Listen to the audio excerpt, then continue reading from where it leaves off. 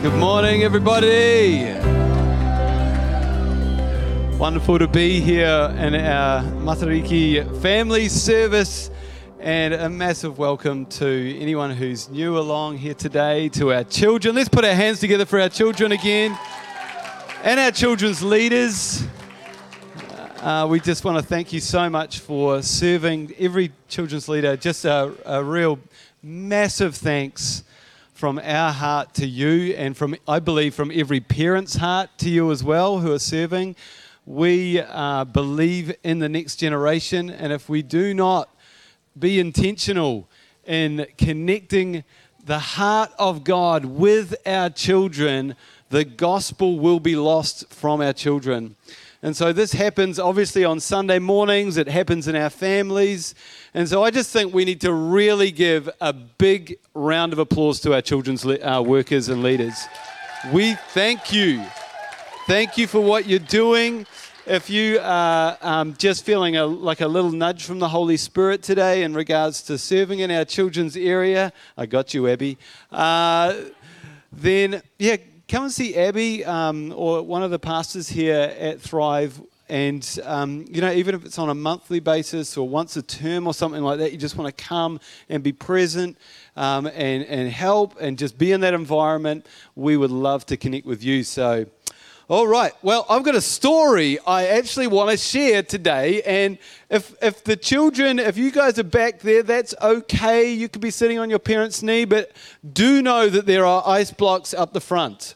All right, and so the rule is that you're having an ice block, you've got to eat it up the front. I see ice blocks out there now. That's not a rule.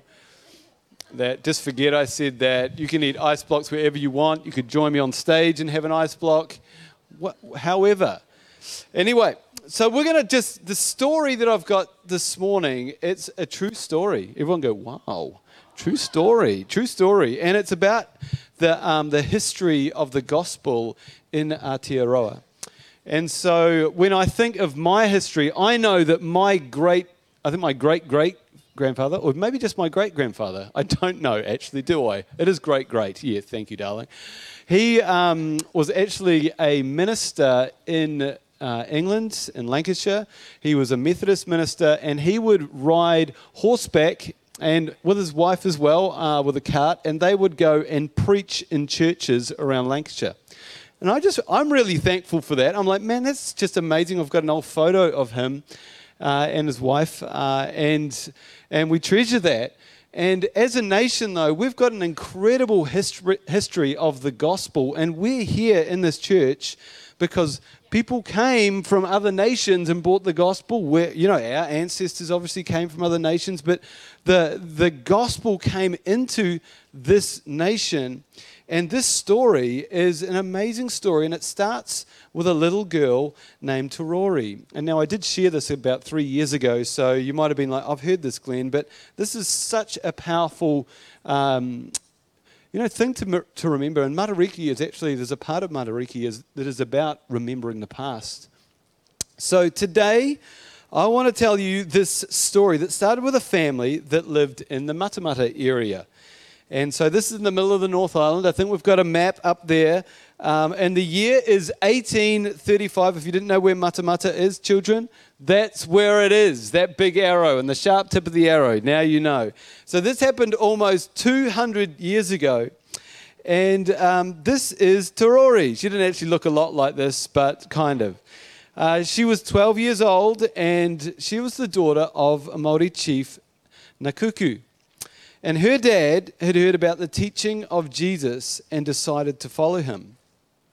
Now, Nakuku had been given one of the first copies of the Gospel of Luke from the Bible that was written and translated into Māori.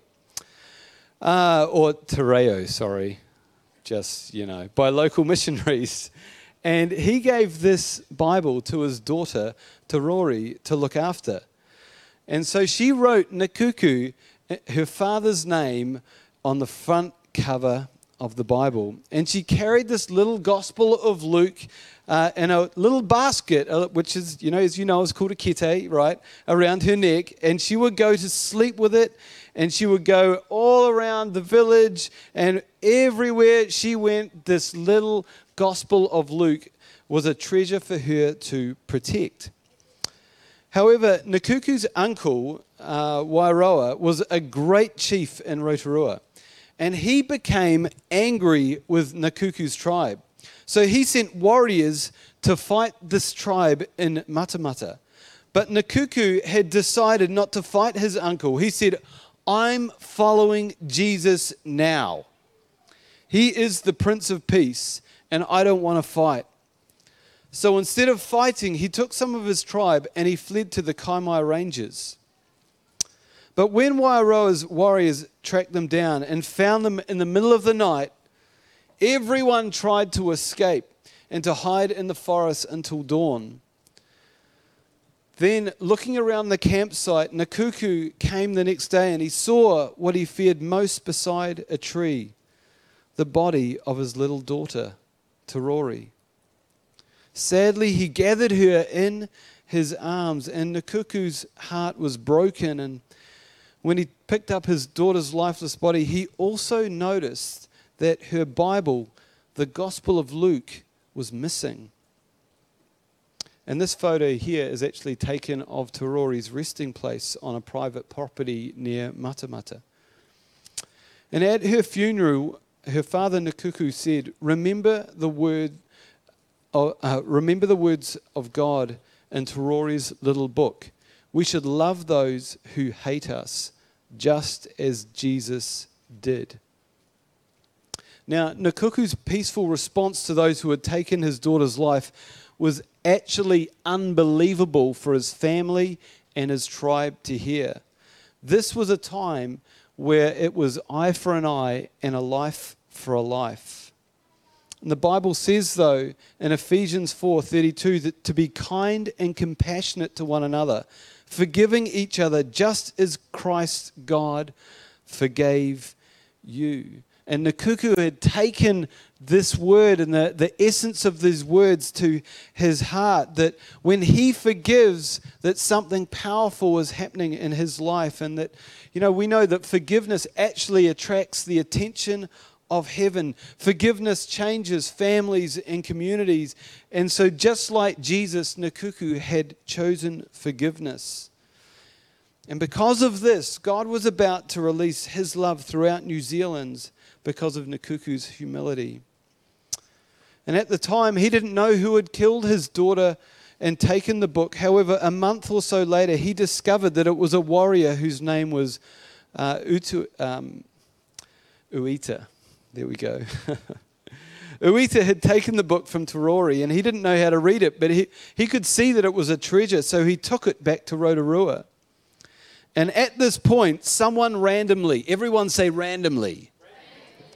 Nothing is coincidence in the kingdom of God, right? This is a God incident, what's about to happen. But someone randomly happened to be passing through Rotorua, and he meets, Rotorua, and he meets Uita. And this man's name was Ripaho. And he was actually a released slave from Northland, and he was on his way home walking through the North Island, and he bumps into Uita, and Uita shows Ripaho Torori's little Gospel of Luke. And Ripaho had recently been taught English and taught how to read by the Northland missionaries. And this is actually an image of that same printed gospel, not that book, but of that same print run that was printed in 1835. So Ripaho begins to read Uita the Gospel of Luke, and Uita is so impacted by the words of the story and of Jesus who forgave people, even when he's dying on the cross, that Jesus cried out, "Father, forgive them, for they don't know what they're doing." And these words actually hit Uita's heart so powerfully that he decides that he is going to go back to Nakuku and ask the father of Torori that he killed. He was going to go back and he was going to ask the father if he would forgive him for taking his daughter's life. This is an incredible moment. So Uita searches out Nakuku and he asks him for forgiveness, and Nakuku forgives him. And this is an incredible, powerful moment of reconciliation. So Ripaho, he's the random guy from Northland who read Uita the story of Jesus. He continues on his journey home down to Otaki on the Kapiti coast. And then not long after Ripaho arrived in Otaki, a war party from Rotorua passes through, bringing them a bundle of stolen books. And amongst those stolen books is Torori's Gospel of Luke. And Ripaho recognizes this little book. He's seen it before, as Torori's had written Nakuku's father's name on the inside cover. So Ripaho keeps this book, and although he isn't yet a follower of Jesus, he begins to use the book to hone his reading skills. And as Ripaho reads the gospel aloud to some of those listening, they begin to hang on every word he said. And one of those attracted to this story is a guy named Tamahana Tirapraha. And he was the son of a famous warrior chief in Kapiti, and his name was Tirapraha. And he'd led raids all across New Zealand, particularly in the South Island, and his marae was on Kapiti Island. And it was a perfect fortress, and no one could attack it because of his sheer cliffs. And as Ripaho daily practiced his English, Tamihana sat and listened to the gospel with his cousin. And the two of them became captivated by the words, and they were so captivated that they convinced Ripaho to come to Kapiti Island with them. And for 6 months, they digested the Gospel of Luke, one part of the Bible, for 6 months. That's powerful.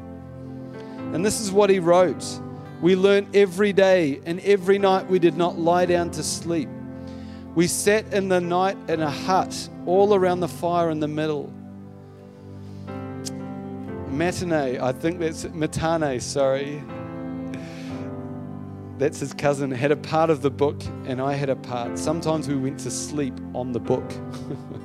And this was essentially like New Zealand's first Bible college on Kapiti Island.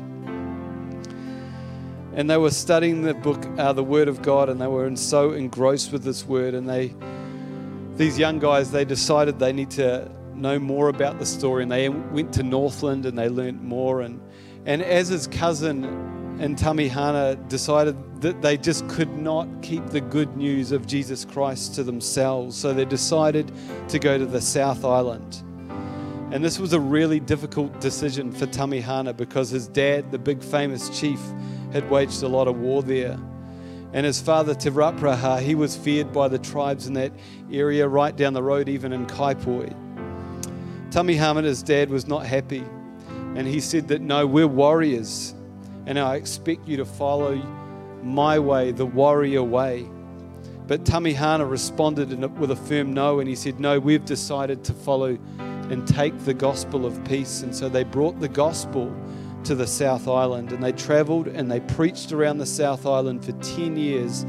And after that time, there were 64,000 Māori people attending church in New Zealand, and that was over half the population of the Māori people of New Zealand, of Aotearoa, attending church.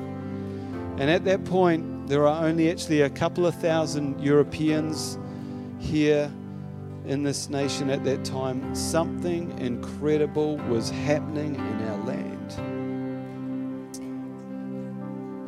Through one little gospel, the good news of Jesus Christ, and this willingness. I think we see two willingnesses here. We see the willingness of Nakuku, first of all, to forgive, to release the justice that he could have held in his heart for vindication. And he released forgiveness to Uita, and he forgave his people. And something powerful happened that day. And then we see Tamahana, who took this gospel, and the second powerful thing was like this word, this treasure is too good not to share. This is too good not to share. And this is the history. This is a true story of the gospel in this nation. And let's just believe today that Jesus would do that again through his church, through us. through the people of this nation. Let's just take a moment to pray right now. Jesus, we remember what you've done in our nation, and we give you thanks for your gospel.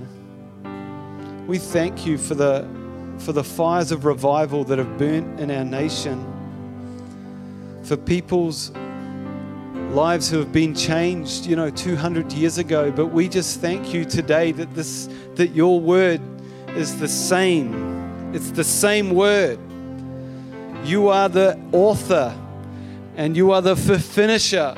You are the Alpha and you are the Omega of our faith. And today we just say yes again to the power of your gospel in our lives, Jesus.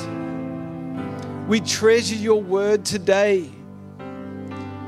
We release judgment from others that we're holding in our hearts. We release judgment. We release people. And we just place ourselves front and center in your hands today, Jesus, and just say, use us.